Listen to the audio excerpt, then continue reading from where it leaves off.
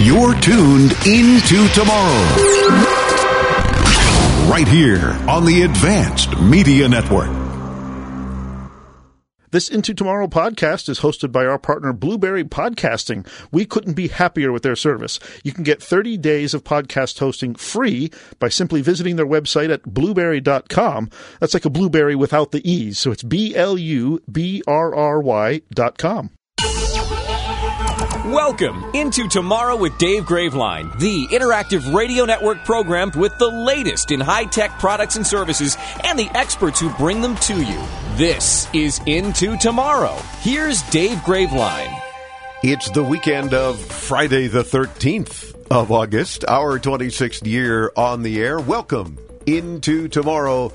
Cameron's in the control room. I'm Dave Graveline. I'm Chris Graveline. And from the Dexcom G6 studios, always know where your glucose is headed and how fast. Be sure to visit DEXCOM, Dexcom.com. We hope everyone is doing well, staying healthy while you are tuned into tomorrow. Here on radio, the original social media. We're born on the radio, raised by technology. That's what we tell everyone. Yeah. And I think it's accurate. Tis. And, of course, we've got some tech news and commentary. We've got Rich in Virginia standing by. And just as importantly, several other folks calling into the program. You can do the same. You don't have to wait till you hear us on the radio. You can call anytime at your leisure, 24/7. Participate because why? We're in the middle of our big, cool, Into Tomorrow hot summer giveaway. Way. You sound so excited. And we are, however, in the middle of said giveaway, which is very important because, as Cameron is always saying, call in, win stuff. Thank you. Yep. And he's very excited because he just heard himself on the radio from the control room, from the studio, in the control room. And we couldn't make it any easier for you to call in and win stuff. We've got several ways you can do it. You could actually call in using our phone number, the old-fashioned phone device that actually uses phones. Okay, and how might one do that? 800-899-4686. That's 800-899-INTO. You could use your smartphone or tablet or any smart device that has the Into Tomorrow app, any iOS or Android device, and there's a message to studio button there. You can record a message and send it to us. Or the newest and quickly becoming the most popular way to participate is using I'm seeing Rich coming up used the Ask Dave button. Yes, on our site at intotomorrow.com, you'll see a little red microphone with the words Ask Dave. Just like with our app, you can use that to record a question, a comment, help for listener, a tech rage, anything. And that you can do on any device with a browser and a mic. Yes. So visit intotomorrow.com and participate in that very manner. Yeah. And win prizes because we got a lot of stuff. And if you are not familiar with the kinds of things we're giving away this year, we've got about $15,000 worth of goodies piled up in the hallway leading to the studio, floor to ceiling. And we're sending the stuff out just as quick as we can. Then visit intotomorrow.com and click on the summer giveaway post. And they list everything. They are good about that, are they not? They are. They are. And then we always say no promises, no guarantees, because the lawyers make us say that. But list 3 or 4 items when you call in. Let us know what you'd like. And we'll do our best to get 1 or more of those items to you. Some folks are asking for all kind of cool stuff that we're sharing. But remember, it's got to be some of the stuff we have. People are asking for an electric vehicle. That's not in the summer giveaway. People are asking for a MacBook. Not in the summer giveaway. We have never in our 26 years been able to get Apple to, give anything to give Apple away on the show. Doesn't give anything away. Why are they, the richest company? Because they just take all your money and don't give anything. Yeah. So, forget Apple. But don't ask for stuff we don't have for giveaway. I mean, you can ask for it. It's fine, but it just makes everybody here kind of chuckle and say they're either not paying attention or they didn't go to the post or whatever. So, but please, ask for several of the items that we do have, and we'll try to see if we can't get 1 or more to you. Yeah. That's how that works. Yes. Earlier this week, Samsung had a very event. Yeah. Is that what you thought of it? That's what I think. I mean, I'm not a big fan of Samsung things anyway, so I think all their events are just meh. Yeah. I have the Galaxy Note 20 Ultra 5G, and it could be better. I'm happy with it. It's okay. But I'm not going to run out and buy one of the new foldable phones because that was their big announcement was in their Unpacked event. They unpacked some foldable phones, among other things. Yeah, well, you mentioned the foldable phones. They announced the Galaxy Z Fold 3, which is the third iteration of, I saw one journalist refer to it as the hot dog style folding phone approach. Now, why do you think they call it the hot dog style? Well, because the hinge is sort of, top and bottom, so it kind of folds in half like a hot dog bun. Okay, good. But they managed to drop the price of that one, so it went down from $2,000 to $1,800. Still $1,800 for a phone. Yeah. Oh, my God. But they say it's got a stronger aluminum frame, a more durable folding display, and it's waterproof, which apparently is the first Samsung device to be waterproofed. It's also the first Samsung device with an under-display camera. Which is that, sort of dark magic where they hide the camera behind the screen. Oh, so you don't even see where the camera lens is. Right. And the back of the device has 3 more lenses, ultra-wide, wide-angle, and telephoto lenses. Ooh. Yes. And they made some announcements about the Galaxy Z Flip 3 and the Galaxy Buds and the Galaxy Watch 4. We'll tell you about some of those highlights, if you will, as we continue, so just stay tuned into tomorrow with our various tech news segments. Meantime, so they just launched a subscription service for college textbooks. When you stop and think about it, it really is bizarre how prevalent the cost of books have been in all kinds of folks' conversations about college costs for the last many decades. Tuition, room, board, and books, obviously. Clothes are rather important on most college campuses, but we don't lament the cost of tuition, room, board, and clothes, but we should, perhaps. As the While You Were Working Smart Brief indicated, it's good to see that a piece of higher education inching its way into the 21st century. Now, of course, let the password sharing commence. Yeah. Because everybody's got to have those books for that class. And maybe you can do it with a subscription. Well, I share my Netflix password with you. Why don't you just share your textbook password with me? I don't know how that's going to go well. Yeah. So by now we've all heard about Jeff Bezos' trip to space. And how he had the unmitigated gall to actually thank his customers for paying for that trip. The nerve. I mean, what a cocky SOB, if you actually pardon my French. Because...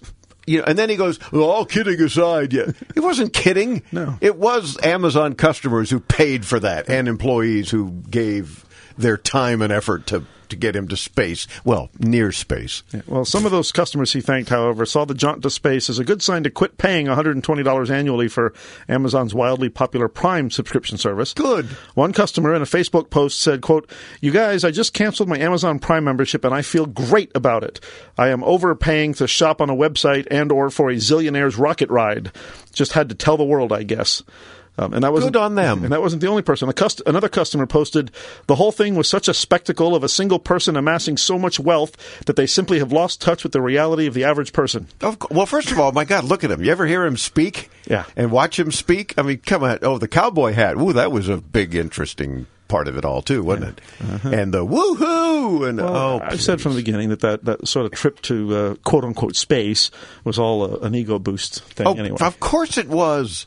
And mind you, I'm not at all jealous of the guy. Good for you. You got to almost get to space. Not enough to be called an astronaut legally. You had that in tech. Well, he had the distance to be called an astronaut, but since his flight there was something about he didn't contribute to the advancement of something. He didn't basically do anything, just go up there and back. That didn't qualify as from astronaut. He didn't contribute to society. So they're not allowed to call themselves astronauts. Right. Including the young kid and the old woman and his brother. And that's why you and I have referred to them as space tourists, because that's pretty much all they are. Or, in his case, a space idiot. Yeah. But I hope more people decide to not send him more money. Because what is he going to... He's just going to blow it on a rocket ship for his ego. Uh-huh. Dumb. Apple announced new features that will scan iPhone and iPad users' photos to detect and report large collections of child sexual abuse images stored on its cloud services. In a statement, Apple said, "We want to help protect children from predators who use communication tools to recruit and exploit them and limit the spread of child sexual abuse material, or CSAM. Apple said the detection work happens on the device and insisted that only people who have large collections of images uploaded to iCloud that match a database of known child sexual abuse material would cross a threshold that enables some of their photos to be decrypted and analyzed by Apple. Okay, now here's where the former police officer in me comes out. When and by whom was Apple sworn in to be law enforcement officers? Now, it's a shame it's about child sexual abuse, by all means, and go get them, whomever can get them, as far as I'm concerned, right? Just my personal opinion there. They all ought to be hung by their little toes and or worse. The point that I need to make, though, is I think it's a cliff that they're going over. I think it's a very short distance now between that and anything else that Apple doesn't agree with. Your politics, your opinions on something, your religion. I mean, don't get me wrong. I'm not trying to suggest that those compare to child sexual abuse or anything of that sort. However, since when is Apple sworn law enforcement? That's law enforcement's job. Right, and I'm with you. I'm very torn about the thing because I agree that people with those kind of things need to be punished. But where does it end? Where does it? Where does a slippery slope? Where is that line drawn that tells these tech companies, okay, you can't go any further? That's too far is too far. I mean, up to now, it's required a subpoena. So there's got to be probable cause somewhere. There's got to be an agency investigating, etc. That's, to me, the legal path to do that sort of thing. And then they would subpoena basically a carrier to say we need to access this information, or Apple as a device, or Samsung, or anybody else, but not just a company saying, no, we're going to do it. We're going to look for things that we deem inappropriate. Well, and the red flag with me is, they're saying that it's only going to be, people that have large collections of these that pass the threshold. Okay, well, unless you're scanning every photo, how do you know who has a large collection and who has a small collection? And what's large and small? I mean, does that mean, more than 3, more than 100? That's, again, weird. It's like the smart speaker devices that say they don't always listen. Well, they have to obviously always listen because they're listening for you to say the name. Mm-hmm. As I've experienced in my new car with Alexa, because always listening. Yeah, you were telling me about listening to a comedy channel the other day, and there was a whole routine about Alexa, and every time he said the name, you had this comedian whose name I forget, was doing a whole routine on fighting Alexa. So if you say it in a conversation and so forth, it's usually okay. But every time he would say something using that, air quotes, smart speaker's name, the Alexa went off in my car. And I had to keep saying, cancel. And then I'd miss the next line or two of this comedian. I thought he was very, very accurate and hit the nail on the head. But always listening is accurate. Same thing, mind you, with Google Home. I mean, that's what smart speakers do. They're always listening. Except the only one that I've found that doesn't ever listen is Siri, because that's every time I keep trying to say, hey, Siri, and hey, Siri, then I have to scream, hey, Siri, before it actually responds. Cause that's why you push the button to get a better response. That's why I just found the button. Yeah. But he said he was actually ODing on Siri, so he had to start using Alexa instead or something. It was very bizarre. But what can I say? Rich in Purcellville, Virginia, calling in using the Ask Dave button. Thank you, Rich, at intotomorrow.com. Hey there. I have a question for my father-in-law. He recently moved to this area and, of course, brought his TV with him. It's an LG, only about 2 years old. And he said an interesting problem with it. Ever since he moved in, he shuts the TV off at night to go to bed, and about 20 minutes later it turns itself back on. We have no idea why that is. Nothing in the settings we can find seems related to that. I was wondering if you guys have any idea why this TV is turning itself on. Well, Rich, that's a good question, one that I can relate to, and I'll share with you in a minute. But there are some TVs that do have an auto-on feature. So if you think you may have missed something in the menu, it's worth checking that carefully. That's not very likely to be the issue if it turns back on at different times on its own, so it's probably not the cause of the issue anyway. But again, could be. Check inside the house if there's anything else that may give off an infrared signal.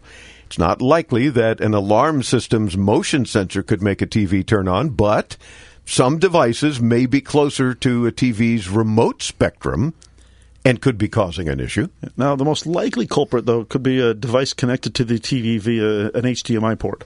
Some HDMI ports have the ability to turn the TV on so that you can turn on one device, like a streaming stick or a DVD player, and have the TV automatically turn on and be ready for use. If the TV is connected to any devices via an HDMI port, it's worth unplugging them for a few days just to see if that still happens. Given that this happened after a move, it also could be damage from the move itself. Some internal component could just be broken and think that there's a reason to turn the TV on. Yeah, but my experience has been very spooky with my Sony TV, and it hasn't happened in a while, knock on wood. That's my forehead. But it does happen. It just turns on middle of the night, middle of the day even. I'll go back into the bedroom, go to use the bathroom or something. And why is the TV on? I didn't turn it on. But it's more bizarre when it happens at night, middle of the night, and all of a sudden the room's lit up and the TV's on. And I'm fumbling around in the dark for the remote to turn the TV off. Why do it do that? Mm-hmm. So we'll have to heat our own device and check a few things. Because, yeah, of course, I've got several HDMI inputs and things, and maybe one or more of those can do it. I've taken to putting in a smart plug, but then I have to remember to tell the smart speakers to turn on my TV or it won't turn on because the smart plug is off. Mm-hmm. But that's helped. So it wasn't just turning on its own, because you can turn the smart plug on and off and it didn't affect it. Yeah. But I don't know. Very weird. But, Rich, let us know if our input has helped, and do stay tuned because we have the smartest, most good-looking listeners in the world. Yeah, I know. What do their good looks have to do with anything? But they're smart listeners, every one of them. And others may have experienced a similar thing and can share their experience all the way into tomorrow.com.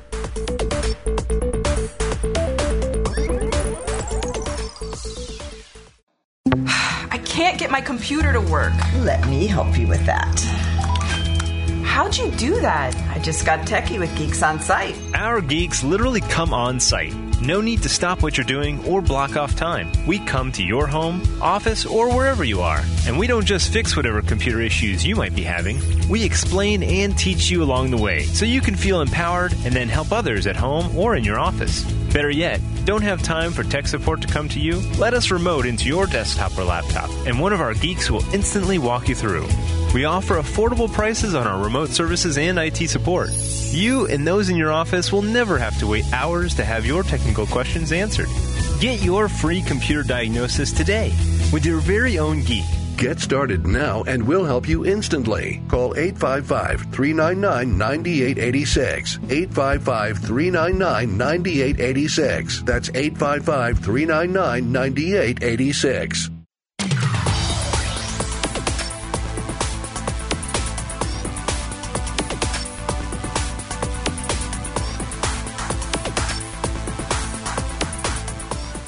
As we welcome you back into tomorrow, do not forget to check your spam filter, especially if you participate on the program, especially if you've signed up for our free once-a-week tech newsletter. We've discovered some have ended up in spam. So please mark us as not spam and say everything from Graveline.com is okay. I'm Dave Graveline. I'm Chris Graveline. This portion of Into Tomorrow is brought to you in part by Blueberry Podcasting. If you want to become a podcaster, you'll soon discover the options can be a bit overwhelming. Blueberry makes it easy. Visit BLUBRRY.com. Stay tuned in just a few minutes. We'll be chatting with Dr. James Thomas. He's the director of the Center for Heart Valve Disease and Academic Affairs in the Bloom Cardiovascular Institute at Northwestern Medicine. Whew, easy for me to say. Yeah. Basically, they're pioneering the use of a digital stethoscope using AI to help screen for heart murmurs and valvular heart disease. Yeah, pretty cool interview. Do stay tuned for that. Oh my gosh! It's time for the Cool Into Tomorrow Hot Summer Giveaway. Oh, wow. The Cool Into Tomorrow Hot Summer Giveaway. Cam just said that, but it is well underway, and we've got goodies for you. Remember, when you call in and participate, mention 3 or 4 of them if you'd like. we'll do our best to get one of them to you. We've got from Cooking Pal, their Molto Smart Kitchen Appliance. It preps, cooks, and cleans after every meal. Valued at $1,000. Not surprisingly, a lot of folks asking for that. Yeah. Scosche sent a box full of stuff, including a boom bottle waterproof wireless speaker with built-in magic mount, a PowerVolt USB-C fast charger for the home, and an armband heart rate monitor. How about from Roborock, the $700 S6 Mark V robotic vacuum. True vision, smarter action with the robotic vacuum. From LFO, we've got their eClip baby car seat alarm to give peace of mind to busy parents and save your child, and several of their eTherm infrared ear and forehead thermometers. Viper has provided a color OLED two-way security and remote start system for your car, valued at $600. Razer sent us a whole bunch of cool stuff, including their Black Widow light silent mechanical keyboard to up your productivity, and the Kaio webcam. It's perfect work from home webcam with built-in adjustable ring light as well. Do you have a car? Do you know somebody who has a car? Does that car have seatbelts? Is there the potential of a crash? Well, we've got Cut and Go's, Into Tomorrow branded emergency seatbelt cutters and window breakers, so you'd never be trapped in an accident. Very important. From OWC, we've got USB-C travel docks to simplify your mobile connectivity, and a couple of their Envoy Pro Electron 1 terabyte SSD drives. If you are a musician or aspire to be one, how about a Yamaha EAD-10 drum module? Transforms acoustic drum sounds with studio-quality digital effects. Or the SHS 500 Sonogenic Keytar enables playing without wrong notes. You get the idea. We got a bunch of stuff, and there's plenty more. Check out the entire post at intotomorrow.com.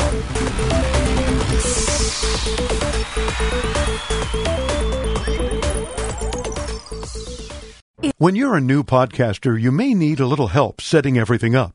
Like us at Into Tomorrow, you want a company that's there when you need them, who actually picks up the phone when you call. That's Blueberry Podcasting.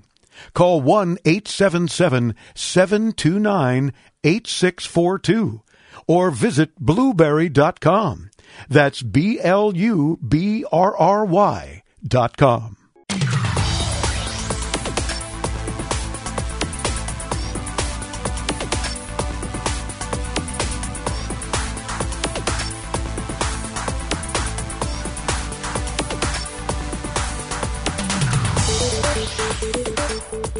Into Tomorrow continues. I'm Dave Graveline. Now our 26th year on the air, bringing you the latest in cool consumer tech, products and services, gadgets and gizmos, all sorts of things available today and into tomorrow. And we, of course, are even more delighted when you join us on the program and participate on the show. Not just because we send fabulous prizes out when we hear you on the air, but because we want to answer your questions, solve your digital dilemmas, whatever the case might be. So do join us anytime at your leisure. All the details at intotomorrow.com. Our next guest is with an organization that's pioneering the use of a digital stethoscope that uses AI algorithms to accurately interpret heart sounds to help screen for heart murmurs and valvular heart disease, among other things. We're delighted to be joined by the director for the Center of Heart Valve Disease and Academic Affairs in the Blum Cardiovascular Institute at Northwestern Medicine. I think that all fits on his business card, too. Dr. James Thomas. Dr. Thomas, welcome into Tomorrow. How are you, sir? I'm doing just fine. Nice to talk to you and your audience, Dave. It's a pleasure to have you with us. Tell me real quick first a little bit about the Blum Cardiovascular Institute, and then let's get into what's happening here. Well, the Blum Cardiovascular Institute is the umbrella under which Northwestern cardiology, cardiac surgery, and vascular surgery exists, and it was set up by our institute chair, Pat McCarthy, came I guess about 17 years ago, and through the generosity of Neil Blum, we were able to set up the BCVI, and that has carried forward. Mr. Blum is still helping us to establish the Center for artificial intelligence in cardiovascular disease. So Wow. it's very much a partnership. Gotcha. That's excellent. Now, for those regular listeners of ours, they certainly are familiar with AI. We talk a lot about it on the program and machine learning, but would you share with our audience, maybe those that aren't quite familiar, what exactly is artificial intelligence and machine learning? And then we'll get into how what you're doing is making a huge difference. Happy to. So artificial intelligence is a broad term that just means computer programs that somehow mimic the human brain. And machine learning is how you can learn from experience or learn from data to produce those AI algorithms. And they're concepts that have been around for 60 or 70 years. We were talking about this back in the 50s, but the computer power just wasn't there. Fast forward, to about 2012, and computers are maybe 1 trillion times faster, and we suddenly have the power that we can implement these algorithms that people had been talking about back in the 50s.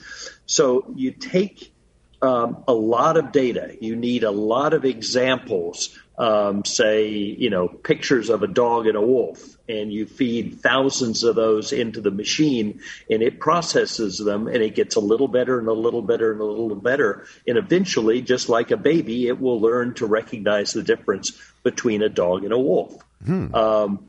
You mentioned the digital stethoscope. The stethoscope has been around 200 years. It really hasn't changed much. It's a bell on the chest and 2 tubes into the ear. But now, working with a company on the West Coast, we have a stethoscope that first amplifies the sound, so it's easier to hear what's going on. And it's also you can send those sound waves up into the cloud, where an AI algorithm that's been trained on thousands and thousands of heart sounds will tell you whether there's a murmur and what it's likely to be. So no doubt this is how patients and their doctors can benefit from the use of AI and machine learning in this particular case, because it does give the doctor especially some great advantages, I'm guessing, in all sorts of diagnoses. That's right. There are lots of circumstances where you may not be able to hear so well in a busy emergency room, or there just may not be the expertise in a practitioner's office or out in a rural community or something like that. We've now shown that with this algorithm, we can detect severe blockage of the aortic valve in about 93% of cases. Wow. So it really, and that's the key to better cardiac outcomes, is earlier diagnosis, so you can either treat or prevent what's coming down the road. Does a digital stethoscope, doctor, look similar to the one that's been used for 200 years? There are 2 models. One looks quite like the old-fashioned stethoscope. The other is more in the realm of the Bones tricorder from Star Trek. Oh, it's a little palm-sized recorder, and it can also give you an EKG. Well, and you mentioned, of course, in a noisy environment or something. As a former police officer, right away I'm thinking, accident scenes or crime scenes or some scenario where you're out in the field. It would seem to me that this could be very, very helpful. Yes, I think it's going to have broad application. We're still doing the research on it, but Pat McCarthy, our institute chair, is very interested in putting it quite broadly out into the Northwestern community in hopes of finding more patients that we can help with valve interventions. And no doubt why Northwestern Medicine Bloom Cardiovascular Institute chose to get involved in this AI program. It certainly is leading in the medical field, it sounds to me. Yes, that was really the impetus was, Pat realized this is the where the field is going, where medicine is going, and wanted to get in on it. And we now have a 1-year training program. It's absolutely unique in the nation, where we will take cardiology fellows who are still in their training to become cardiologists. And if they really want to learn the ropes on artificial intelligence, We send them out to our Evanston campus to work with the computer scientists for a year, and they really get down in the trenches with Python programming and artificial neural networks and, all the, tools and techniques of AI that we hope will turn them into the leaders of tomorrow in this important and evolving field. Oh, no doubt, and especially the younger doctors that can train on these newer technologies is only going to help not only the patients, the doctors, but the technology to advance even further. That's right. Yeah, we're working in echocardiography on algorithms that can automatically do measurements inside the heart, that can detect, which view you're looking at, which chamber that is, and characterize how the function is. And we can even do like a GPS to guide a novice user in how to acquire ultrasound images of the heart. Holy cow. I can see that it's really limitless as to the kinds of things that it can do to help in the health industry. So, and it seems like you guys are really only scratching the surface. I think that's the key. Is we will look back on this and sort of think it was kind of quaint. Yes. We were in 2021. It's a very rapidly moving field. Three-dimensional ultrasound has made great progress in the last 10 years as well. And sure. I think when we can pair AI with three-dimensional echo, then you can automate a lot of the acquisitions, and it will be a much easier, much better way of getting at the heart than even what we have available today. And literally getting to the heart of the problems as well. That's right. I'm hearing my audience in my head saying, well, now, does this mean that robots are going to be providing my health care in the future? Are we going to get away from a doctor with bedside manner and have to deal with machines only? Everyone's afraid of the robots. And let me assure you, this is a partnership. And in fact, if you look at our medicine institute, it's the Institute for Augmented Intelligence, not artificial. So the idea is you keep the physician in the loop. The AI and the robot are helpers, very powerful helpers. But just as in chess, the combination of a human with the computer will do better than the best computer in that environment. And a perfect analogy as well. And all this does go to show that artificial intelligence, or AI, and machine learning does benefit us in many ways. And in this case, benefits us as patients because it's helping our doctors with better diagnosis. I think it's terrific, and we have lots to look forward to, if you will, into tomorrow. That's correct. It's the future is limitless. Terrific. NM.org, as in Northwestern Medicine. NM.org is going to get you even more information to see what Dr. James Thomas, the director for the Center of Heart Valve Disease and Academic Affairs at the Bloom Cardiovascular Institute at Northwestern Medicine. We thank you, Dr. James, for spending a few minutes with us. Look forward to even more results and me being able to chat with you again into tomorrow as more comes out. That would be my pleasure, Dave. Looking forward to it. Terrific. Thank you. We're back with more as Into Tomorrow continues. I'm Dave Graveline, right here on the Advanced Media Network.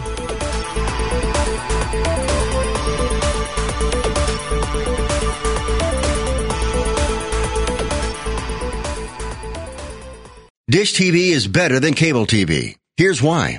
Dish has the nation's lowest TV price, along with an award-winning DVR that can skip commercials, record 8 shows at once, and get access to thousands of movies at your fingertips. Cable simply can't even compare. So the smart choice is to cut the cable and get Dish. Plus, you get all these great TV features, free HD DVR upgrade, free installation, and free movie channels. Say goodbye to cable and get more with Dish TV. Call 855-212-6536. 855-212-6536. As an added bonus, you can switch to Dish now and receive a $50 Visa gift card. So call now and get Dish TV. 855-212-6536. 855-212-6536. That's 855 855-212-6536. Limited time offer, 24-month commitment and credit qualification required. Cancellation fee, monthly equipment fees, and other restrictions apply. Promotion can change at any time.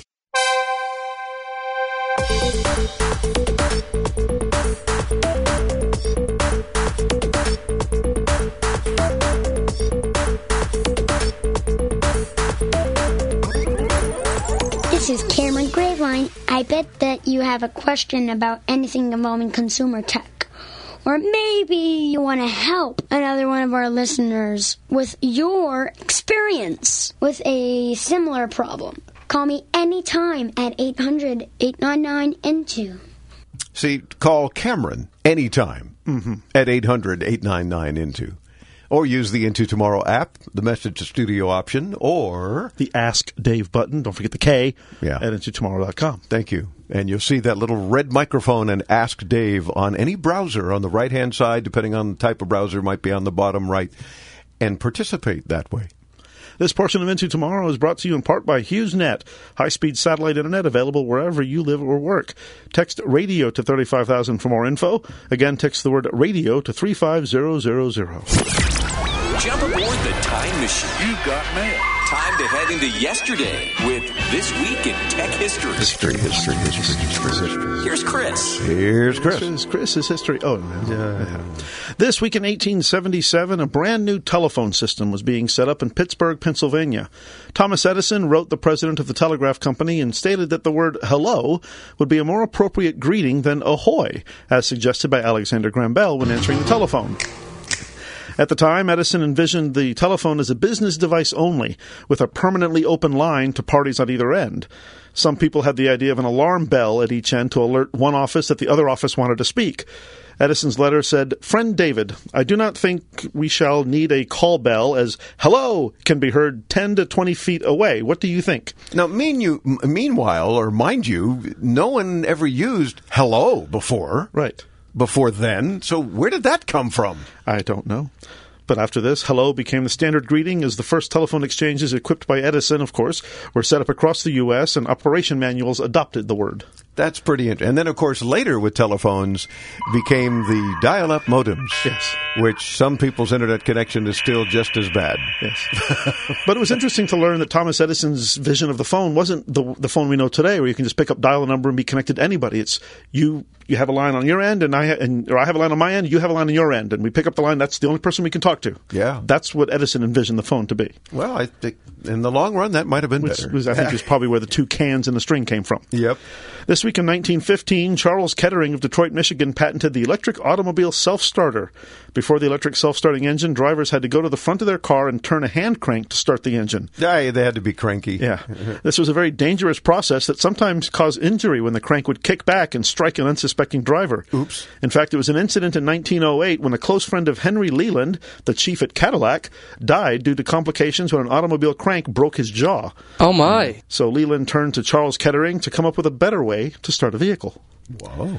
And this week in 1985, the machine that revolutionized the world's offices, the original Xerox 914 copier, took its place among the honored machines of other eras at the Smithsonian Institution's National Museum of American History.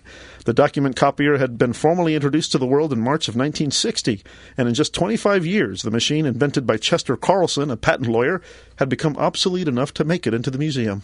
Interesting. Last week you were talking about the mimeograph machine, and we were all smelling that smell that we had, even me, in school. For us, though, mimeograph was some old guy in the hallway that was just writing things 100 times and then passing them out. Right. But when you went to school, the mimeograph machine was a machine, and you smell the ink. Yeah, and now we're talking about the copier, and now we're probably bringing back memories of all these people sitting on it. God. That's our look back at This Week in Tech History, brought to you by IFA in Berlin, the global innovation show since 1924 for consumer tech and home appliances, and by IFA Next, the launchpad for innovations. Get more info at ifa-berlin.com. Thank you. Goodbye now. Goodbye. Goodbye. Thank you. Goodbye. And while you're at it, visit us at intotomorrow.com.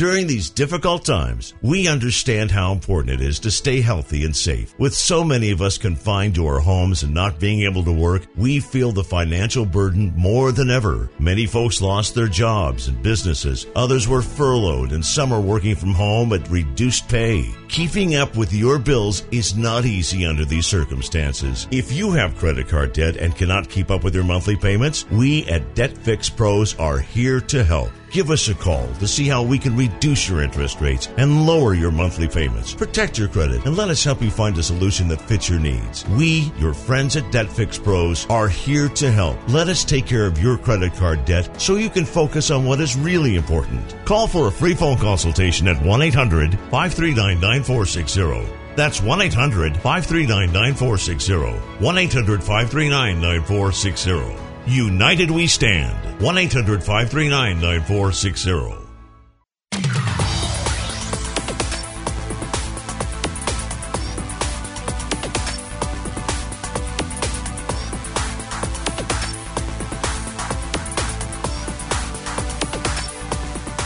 Another Into Tomorrow tech tidbit for you, and yet another example of Apple spending money just because they can. While they were building a huge data center in the middle of North Carolina, they wanted to occupy the area that a couple had lived in for 34 years. When the couple refused to leave, Apple paid them $1.7 million for their plot of land that was only worth $181,000. Well, Apple can afford it. Yeah, $1.7 million. It became one of those, you can't afford not to sell it to us now. Boy, have we got a deal for you. Why can't Apple want to buy my house? Mine, too. And I'm on a lake.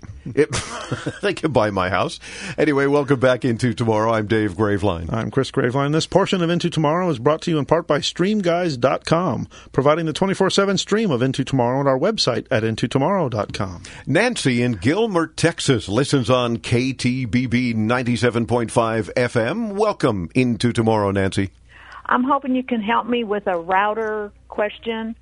I have a Linksys EA7300, and it has served me well, no problems. It covers our small home perfectly. But what I'd like to do is I'd like to be able to reach out to my husband's shop, which is about 150 feet away. Do I just need to invest in a bigger, more powerful router, or is there some gizmo or something I can plug in somewhere to reach out there to his shop? Well, Nancy, 150 feet will put you at a range that Wi-Fi can handle for the most part, but not as well as most manufacturers like to advertise. If you have a direct line of sight to his shop, you can try moving the router as close as you can to it and see if anything is picked up. Now, depending on obstacles and materials, nothing at all may be picked up, and obviously you may not be able to move the router at all. But if you can get it close to like a window at the back of the house nearest to his shop, that might do it. And you can plug in a Wi-Fi repeater closer to the part of the house that's nearest his shop, or try to build a mesh network by buying a new router, something like an Eero or Orbi with a couple of endpoints in the house, including one as close to the shop as possible and one on the shop side as close to the house as possible. If the endpoints can talk to each other and you have a working network connection, you're all set. Now, if that doesn't work, you can use a directional antenna and, of course, point it to the shop's end. Should be pointed directly to the house. We've had luck in the past with C. Crane Super USB Wi-Fi antenna, but you may be able to get away with just a regular, inexpensive directional antenna that replaces the antennas on a router that you'd have to place in the shop. Yeah, failing that, your other option would be to run some wire to the shop. 150 feet of Ethernet cable wouldn't cost a great deal. Think under $50 if you bought Cat 7 that's rated for outdoor use. With that, you'd have a solid connection at that distance, but it does require some manual labor to install that wireless routers wouldn't. Yeah, don't just hang it from a tree or something like that. Don't be dangerous with it. Make sure you bury it properly.